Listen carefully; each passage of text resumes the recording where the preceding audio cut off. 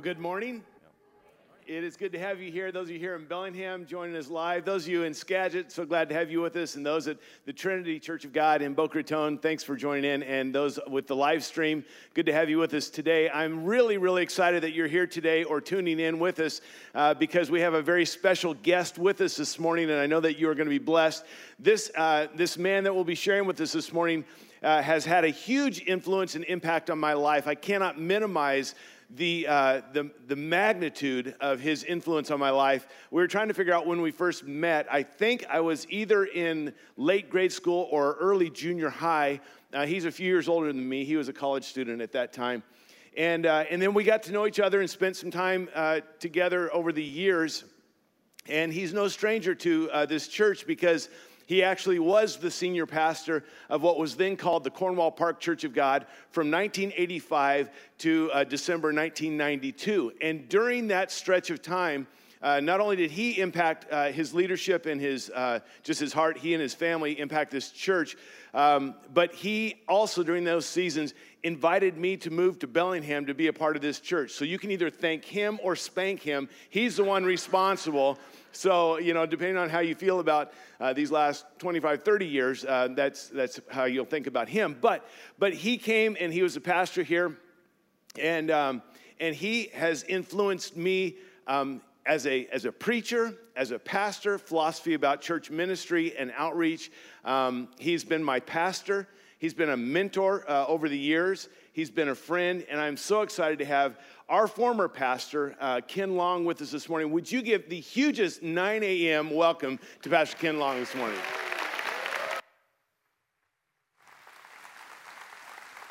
Love you, man.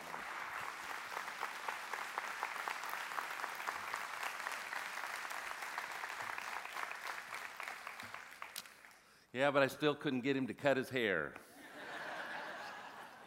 Hard as I tried. Wow, it is so good to be with you this weekend. It's really an understatement to say that it's a privilege.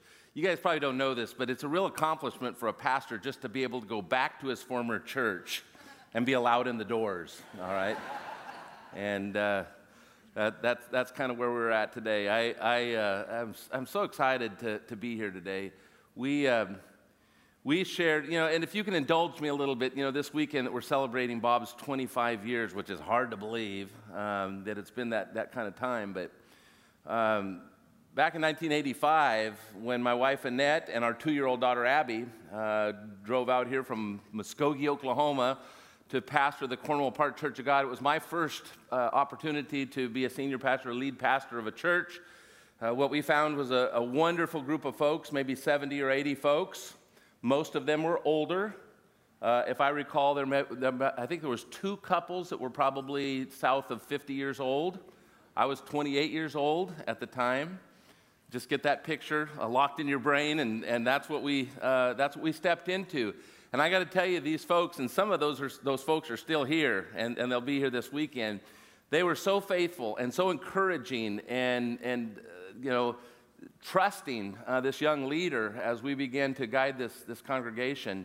As things began to grow and God began to prosper the church, we really stepped out in faith to trust God to bring the next staff person, which would be a youth pastor. And so that was a big step for this congregation, huge step.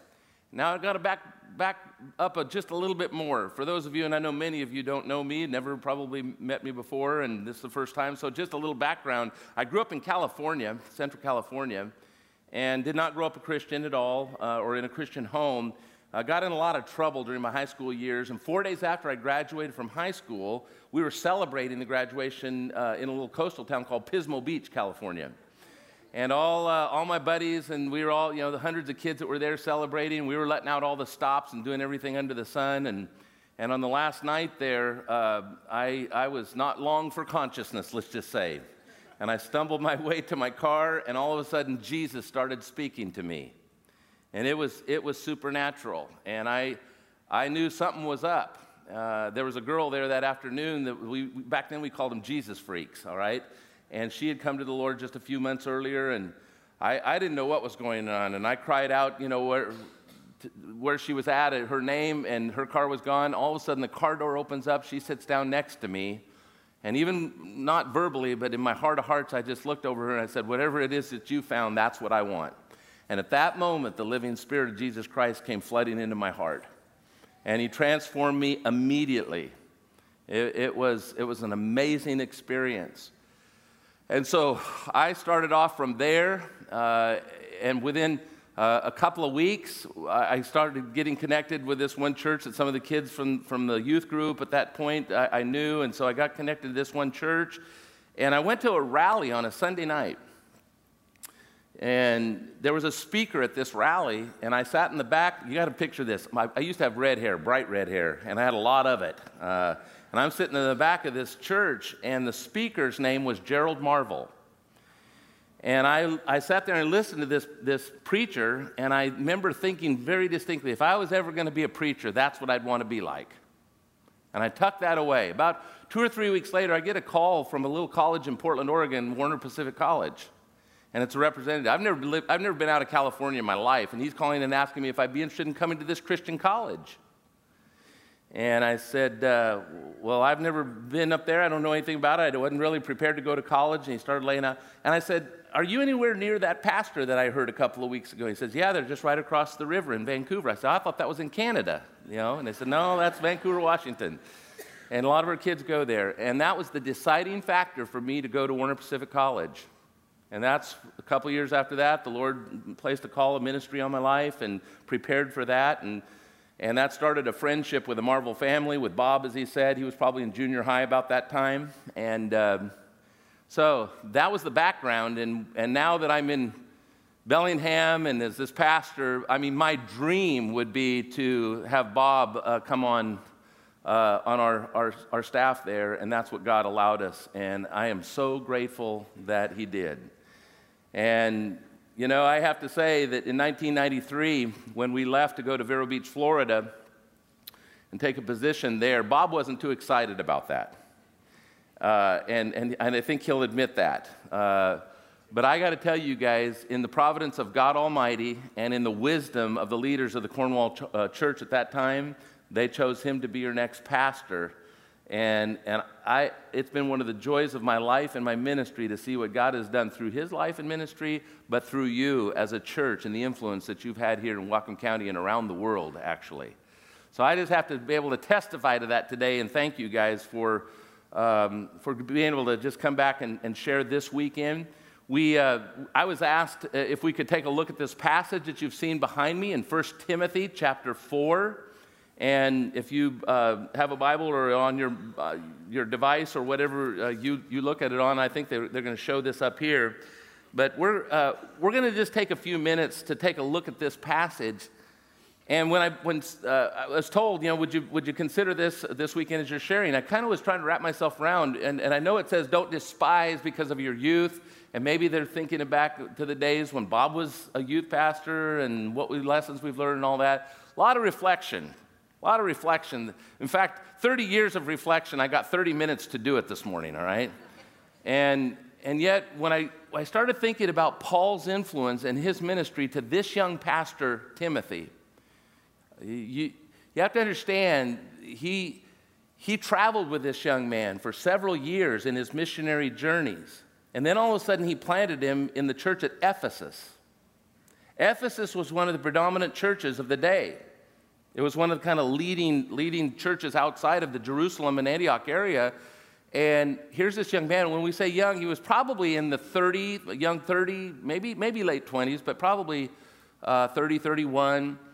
And this was a church that was seasoned. It had been established earlier by the Apostle Paul, and there were leaders there. They'd been trained. They'd been discipled. And now he was entrusting this church to this young man, and he's pretty much out there. It's a challenging area. You talk about a pagan society, Ephesus was right at the top. And so he's writing these words in his letter to Timothy. And these words are intended to be an encouragement. They're intended to exhort him and to challenge him a little bit along the lines of his life. Paul knew what this young man needed to thrive in that setting. He needed a cool head. He needed a strong love. He needed unwavering faith. But probably above all, he knew that it was going to take behavior that was going to back up all of this as a result of the challenges he was going to face in that particular area. So I want to read for you from this 4th chapter. And in verse 6, beginning in verse 6, he says, "If you put these things before the brothers, you're going to be a good servant of Christ Jesus, being trained in the words of the faith and the good doctrine that you have followed. Have nothing to do with irreverent, silly myths. Rather, train yourself in godliness. For while bodily training is of some value, godliness is of value in every way, as it holds a promise for this present life, but also for the life to come. The saying is trustworthy and deserving of full acceptance. For to this end we toil and strive, because we have our hope set on the living God, who is the Savior of all people, especially those who believe. Command and teach these things. Let no one despise you for your youth, but set the believers an example in speech, in conduct, in love, in faith, and in purity. Until I come, devote yourself to the public reading of the Scriptures, to exhortation, to teaching, and don't neglect the gift that you have been given by prophecy when the council of elders laid their hands on you. Practice these things. Immerse yourself in them so that all may see your progress, and keep a close watch on yourself and on your teaching. Persist in this, for by doing so you will save both yourself and your hearers." Some great words. Let's pray and ask the Lord just to help us to understand them today. Father, we thank you for your word. We thank you for the instruction that we receive from it. Every time we approach it, we do so with anticipation that you're going to say something to us personally. And we open our hearts up for that this morning. Lord, we're grateful for the life that we have in Christ. And I think each one of us this morning strive to carry out your commission to make disciples. And this isn't limited to just vocational ministry. This is every one of us that call ourselves followers of Christ. We're called to reproduce this life into future generation. And so this instruction that we look at, Lord, we know is going to be something that is pertinent, that is relevant to each one of us in our ministry. So help us to hear your words and help us to apply them. And we'll give you all the glory in Jesus' name. Amen. Amen. A few weeks ago, I was challenged by a guy named Jim Kruger. Jim is the creative director of DC Comics. Okay? You wouldn't know his name offhand, but you probably know some of the characters that he's helped develop. Characters like Spider-Man and X-Men and the Avengers. And he's been the one, kind of the genius behind bringing these to the film. And they've kind of got a whole new life this generation through the films that he's making. He had some interesting observations, and I was challenged by them. This guy literally is a hero maker. In other words, he designs and he comes up with these stories of these great heroes. And he made a comment, and he said, most of the heroes that you read about, they started off as broken people. They were really out on the margins. And there was somebody that came alongside of them that helped them to become the heroes that we know them. And for example, one of his characters, Batman. Batman has Alfred. And he said, Alfred's the guy who comes alongside and heals the wounds. He's the one that comes and encourages him and sets him back up. He's the one that takes the raw pain that he's going through or the chaos that he's going through, and he hones it into this character that's going to save Gotham. That's Alfred. And his premise was, he says, most pastors want to be Batman. And he said, but really, we should aspire more to be like Alfred. And yet you think about it, well, who would you rather be, Batman or Alfred? I mean, think about that. And I know that back in 1985, when I became pastor here at the church, I wanted to be Batman. And when we brought Bob on, he was going to be my Robin, you know. He was going to come alongside, and we were going to change the world. And now, fast forward almost 30 years later, I'm beginning to discover that the real hero is Alfred. He's the one that's going to come alongside and and basically prop up the Batmans. And quite honestly, folks, you who are out on the edges and out on the far reaches and are out at your workplace and the students that are here, that are on your campuses, you're the ones that are out in the city fighting the enemy. You're the crime fighter. And when he always comes back to the cave, it's Alfred who has to kind of talk him off the ledge, doesn't it? He's the one who has to kind of prop him back up, so that he can go out and do what they're called to do. And I think more and more that that's the kind of hero maker that I would like to be and aspire toward. And when I was reading this passage, I want you to see Paul as kind of like Alfred, and he's trying to encourage this young pastor, kind of like Batman, with these words of encouragement and exhortation. This is how he's speaking to him. And today, if you have the notes in front of you, I wanted to just quickly go down some of the components of what it is that he is sharing here in these first few verses. I'm going to kind of qualify them in two categories, the do's and the don'ts, all right? And so quickly, let's look at the don'ts. This is what he's saying. Be cautious. Don't do this. First of all, he is saying, don't waste your time arguing foolish ideas. Don't waste your time, with these silly myths, and one of the versions calls them wives' tales. Verse 7, have nothing to do with irreverent, silly myths. Now, why is he telling Timothy this? It's because Timothy is living in a culture, Ephesus, that it was rampant of the very thing that he's talking about. It would probably be under the category we would call superstitions. And pretty much everybody bought into these, and including probably some of the folks in the church there. And he's saying, don't digress, don't default back into those arguments about those kinds of things. It's a waste of time. Those kinds of notions. And I think about our ministry today. I pastor just down the road in Everett, Washington. I've been there now almost 15 years. And so it's been good to come back to the Northwest. And I think those of us in the Northwest know this is a pretty inherent non-believing society that we live in. Would you agree with that?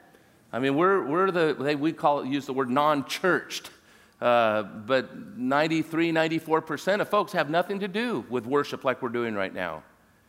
And there are notions out there, and where we live, the kind of place we live, people are coming up with some of the craziest ideas. Would you agree with that? You get in a conversation with somebody and you're going, where in the world is that? I try to be kind, when I'm almost every week I get somebody to say, well, what about this or what about that? And I'm thinking, where did they come up with this? I had somebody the other day talking about reincarnation, and they were just trying to tout, well, don't you think that we're going to come back until we get it right, And I'm going, man, oh man. Now I could get into that and sink into that, but Paul's just saying, there's too many other good things to focus on, the truth that we focus on. Don't waste your time in those things. Second thing he says is don't be intimidated, and this is what our text is predominantly today. Don't be intimidated by the fact that you're young. Let no one despise you because you're young. Now, I thought about this, since this was our kind of primary text. I thought, what was he really trying to tell Timothy? I don't think he was encouraging Timothy to get defensive over this and saying, hey, I'm the man, I've got the authority, and try to defend himself against some of the older saints that might have been there. But yet at the same time, he's saying, watch yourself. Watch yourself. I remember, in fact, I just thought about this. Our chapel at Warner Pacific College had this quote from a professor, one of my beloved professors, Ralph Turnbull. And there's this quote on the wall of the chapel. Did you ever see this, Bob? The man sanctifies the office doesn't sanctify the man. And just because you're the pastor and just because you got the title, Paul's saying, don't just throw your weight around, but at the same time, don't let them despise the fact that you are younger. I'm sure in his setting, most of the folks he was serving were older. When I came here to Bellingham, I already told you that most of the folks were older saints, we would call them, and yet they were so kind and so generous and so faithful to encourage and to back us up in the vision that God was giving us. And I think that's one of the great things, the great foundations that this church was built on, was the faith of some of those older saints. One of the illustrations I thought about was back in World War II, the workhorse was the B-17 bomber. All right? And the pilot of that bomber, his task was to keep that plane on a steady course toward a very clear target, okay? Now, underneath that plane was this big bubble, and there was a guy down sitting in that bubble on a swivel chair with a machine gun, and he'd be hammering out toward the individual targets and all of that. And I suspect that there's some young pastors oftentimes that are like the gunner down in the basement, and they want to take on anybody that's out of line, you know, and they want to go after them, you know, because they're right, and they've got it all, and they're boom, boom, boom, boom, boom, like that. And I think what Paul is telling Timothy is be more like the pilot up in the front seat who's on a steady course, get the whole plane going toward the target, and what he would say is that whole plane is your life, it is your behavior, it's your character, it's everything that you are, the substance of who you are. And that's going to develop over time. Don't let them despise you because you're young, but Timothy, pay attention, you know, to what your life is doing. Here's the third one. Don't neglect your spiritual gift, he says. Now, I don't know what that gift was. It never was really spelled out. Chances are it fell in one of the gifts that Ephesians talks about, whether it's prophecy, evangelism, pastor, teacher. My suspicion is it was more in that realm of pastor, teacher. And when these elders laid hands on him and trusted him to this ministry, they recognized that he had a gift. Maybe it was a gift of teaching. And I have to say, in your setting, as I've observed, I think your pastor has a gift of pastor, but also is a very gifted teacher. Would you agree? God has blessed him with this ability to take the Word of God and to make it practical and something that you can relate to and apply to your life. And friends, do you know that that is a gift from God? He'll never say this, but I can say this. That's a gift from God. When you have someone that can take the Word and make it understandable. He says, don't neglect that gift. And I'm grateful that we have that example here. So what are some of the do's? Let's look at some of the positive things that he's talking about, and it's challenging him.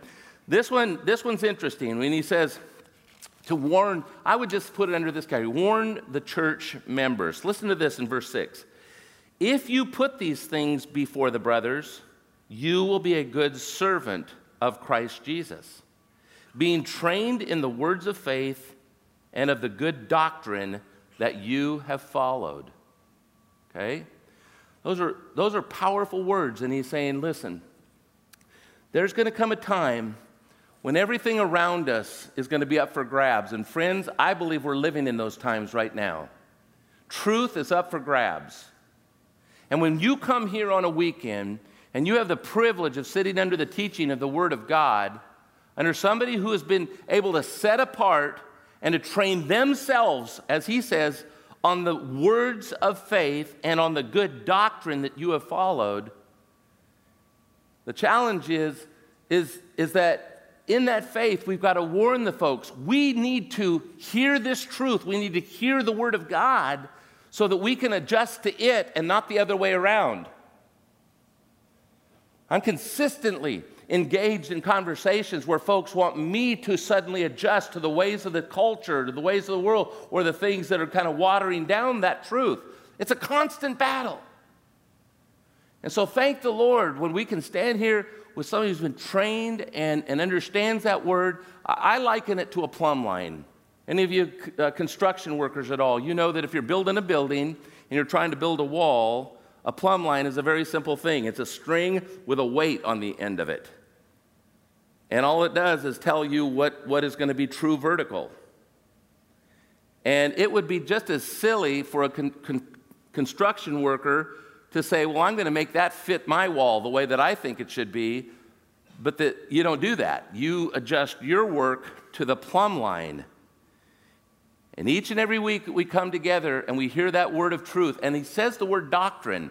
In other words, the things that we have come to understand and agree on, that this is the truth and this is what that means. We adjust to it. We don't expect it to adjust to us. Amen? That's what we do. That's when we come together. And this is what Paul is encouraging this young Timothy. He says, secondly, keep spiritually fit. While the bodily training is of some value, godliness is of value in every way as it holds a promise for this present life and also for the life to come. Now, I sat there and I thought about this because one of the things about Bob and myself that are quite different is his physical discipline, as you well can see and tell, yourself. And I thought about trying to come up with something cute or something, derogatory about his ability to run marathons or something like that. And I thought, you know what, if I do that, I'm just going to sound like sour grapes of somebody who just doesn't have the discipline that he has. Because he is very disciplined in that area. And there's value, and even Paul says that. There is value in that area. But then he uses that illustration and he says, but there's even something of greater value, and that is training in godliness. In godliness. And what does that mean? Well, actually, the next thing that he says here gives us a hint toward what he's actually talking about. And I would say about being a godly model, what does it encompass? Listen to these words. But set the believers an example in your speech, in conduct, in love, in faith, and in purity. Now, as I was studying this just recently and looking at this again, the way that Paul has designed those statements, it's not so much of 5 unique different characteristics kind of in sequence. There's only really 2 characteristics that have 3 qualities attached to those 2 characteristics. Okay, let me put it this way. What Paul is saying is, in your speech, let your speech be marked by love and by faithfulness and by purity. Let the things that come out of your mouth be things that are going to honor God and not dishonor Him. Don't let your speech be marked by critical, negative, slanderous, malicious type talk. Let them be pure. Let your words be pure. And one of the things I find interesting is often it's our speech that betrays what's really going down in our heart, isn't it? It's like an outflow. Harold Lindsell used to say, what's in the bottom of the well always comes up in the bucket. And if there's muddy water and dirty and if there's something going on, when you bring the bucket up, it's going to come out and it's going to show up. And if there's clean, pure water down there, it's going to come up in your speech. You can tell by their speech. And that's what he's saying to Timothy. They'll know you by the words that are coming out of your mouth. And also, number 2, your conduct. Your conduct needs to be marked by love, by faithfulness, and by purity. That's our conduct. This is what he's calling this young man to aspire to. And I think these are good words for all of us that he's speaking of. Here's the fourth thing. He says, Timothy, focus on the Word of God. Keep your focus on the Word of God. He says, until I come, devote yourself to the public reading of Scripture, to exhortation, and to teaching. And when I stop and I think about what we're doing this weekend, celebrating one servant of God who's been faithfully doing that for now 25 years, more than 25 years, I stop and I think, wow, think about all the messages that have come to this place, of all the biblical landscape that you've covered over these years. And all of the things that have been challenging and that have gone out there. And some of you have been here that whole time. And to be able to look down now at the road as far as we are and to go back and say, to say he'd been faithful to the Word of God. That's just what he's challenging Timothy. We've got the privilege now to look back on that. Back, 25 years ago when I left, I know in my heart I wanted to come alongside this young pastor. And I was hoping, like I said earlier, to be an encourager, to be like now, to do my best to lead and to encourage that. But not knowing exactly what's going to happen, it was still going to come down to the responsibility to stay on that track. And this last word that I share with you this morning, he says, keep a close watch on your life. And I just want to say publicly, in your presence, my loving, encouragement to my brother Bob is to pay attention to these words. Practice these things. Immerse yourself in them. so that all may see your progress. Keep a close watch on yourself and on the teaching. Persist in this, for by doing so, you're going to save both yourself and your hearers. What an encouragement. And now, as where I'm at right now, the season that I'm at, I'm starting to think about transition. I'm starting to think about handing off. God has blessed us in our church and ministry with some very gifted young adults. One of the joys of my life, in fact, just to give you an update on my own family, I've got 4 kids. I came here, when I first got here, I had a 2-year-old daughter, Abby, and my other 3 kids were all born here in Bellingham. In fact, when daughter number 3 was born, Bob was in the hospital all night with my other 2 kids when my daughter Anna was born. And we just got back from Indiana last week because my daughter Anna just had her first baby. And daughter number 2 and daughter number 3, Anna and Allie, have a band called Atlanta Story, and they're married. Their husbands are part of the ministry, and they travel around, and God's been using them in the music ministry and writing and things, and it's just been such a joy. But now I get the privilege of my son, my youngest son, Stuart, who was born 3 months before I left here, and now he's 25 years old, and he just came on our staff as our young adults pastor. And he will be preaching his first sermon July 1st, first week of July. And I did some calculation. I think I've probably preached over 5,000 times since that.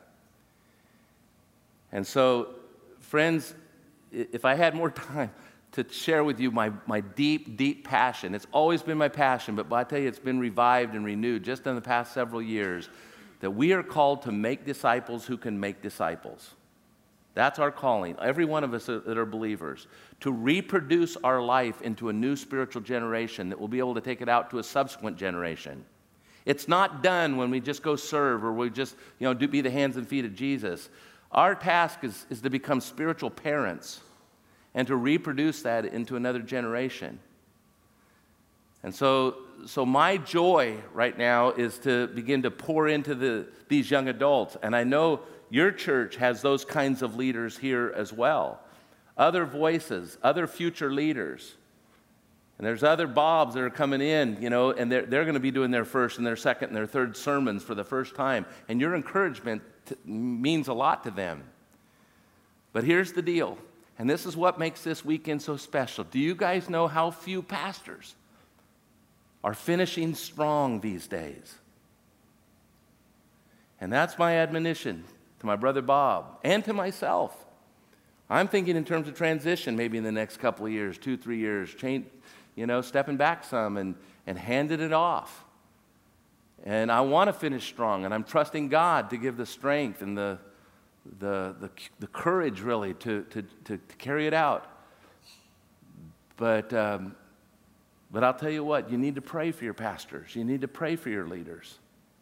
I shared last night that I think it was 1986, maybe a year after I got here, and I remember hearing about a leader that I was pretty intrigued with that was going to be up in Abbotsford, just across the border. And he was kind of being touted as the next Billy Graham.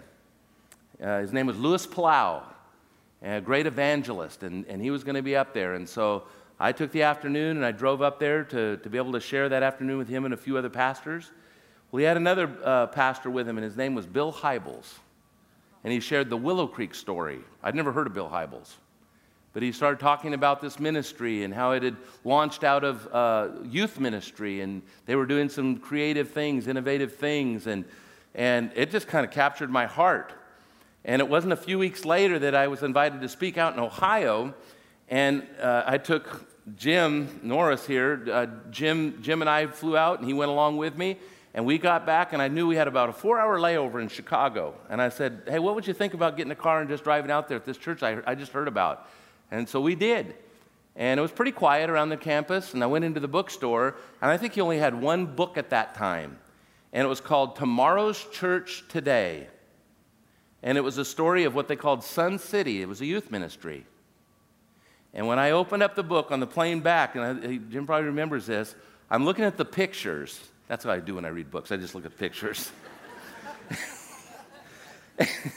and it showed this gymnasium and how they transformed it into this youth center, you know, with cameras and with screens and a band, and these kids were playing saxes and their trumpets and all, and they were just doing this thing that was relevant to kids, and this ministry just exploded.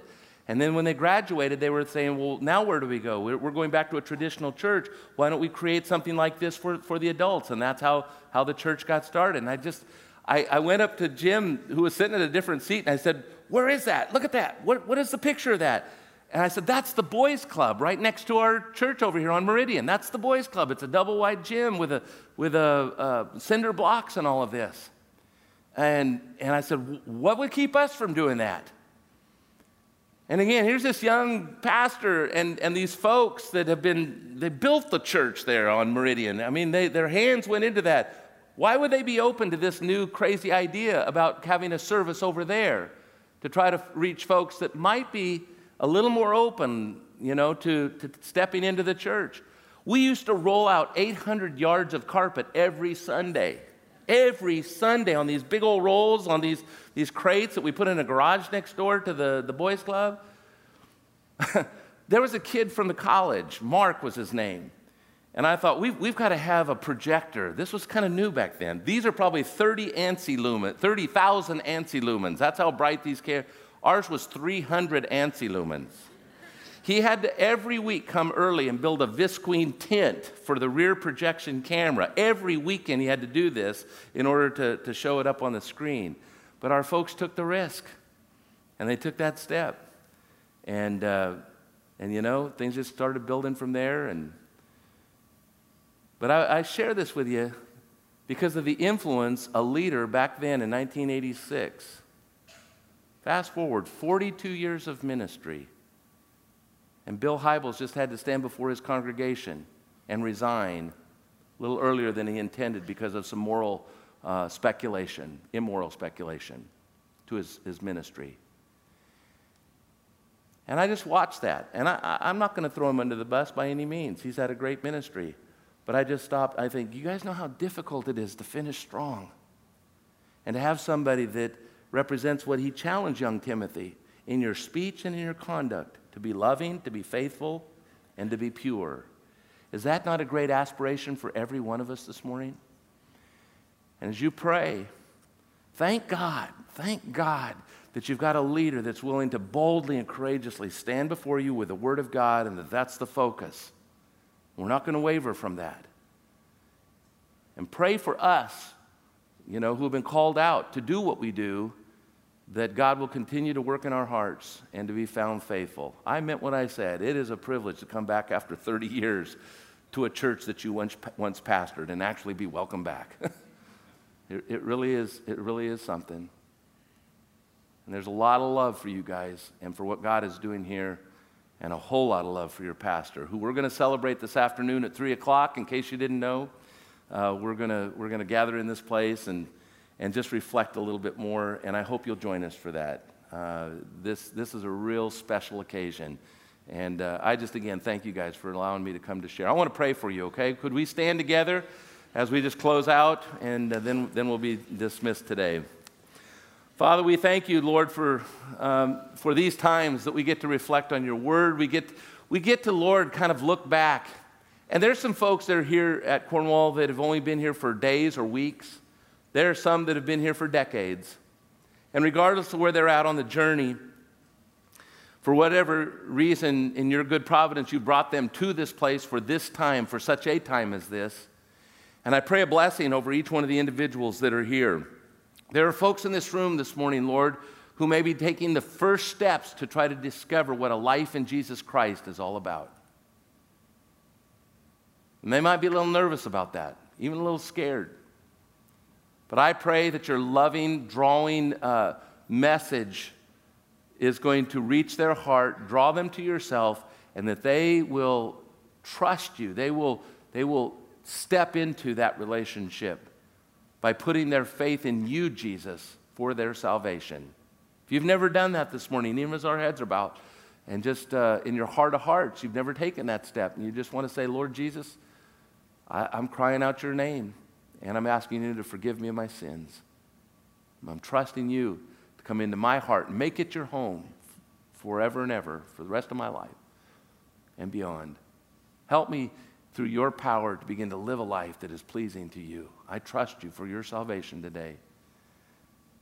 And I just trust, God, as I pray over those, that you'll give them the assurance, that you'll fill them with your Holy Spirit, just like you did in my heart so many years ago, and you've done in so many hearts. I just pray that they'll begin that journey and that they'll find this a place where they can be nurtured and to grow to their full extent of the maturity you've called them to.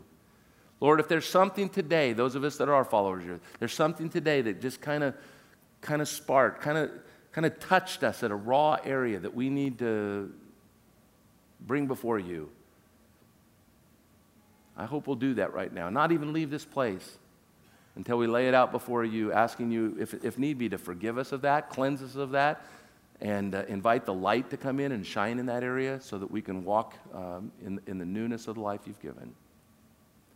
God, I thank you for the leadership here. I thank you for Bob and Doreen. And I just thank you, God, for the friendship we've enjoyed. And Lord, for the faithfulness that he has displayed. Like this commission to young Timothy, I believe now we've got the privilege of looking back over these years and seeing that progress, seeing how that has folded out. And we want to say thank you for that gift. We love you, Lord, this morning, and pray that we'll just go out in the power, the enthusiasm, the zeal of the Holy Spirit and everything you take us to. And until we come back again, may your blessing be on each one. In Jesus' name, amen.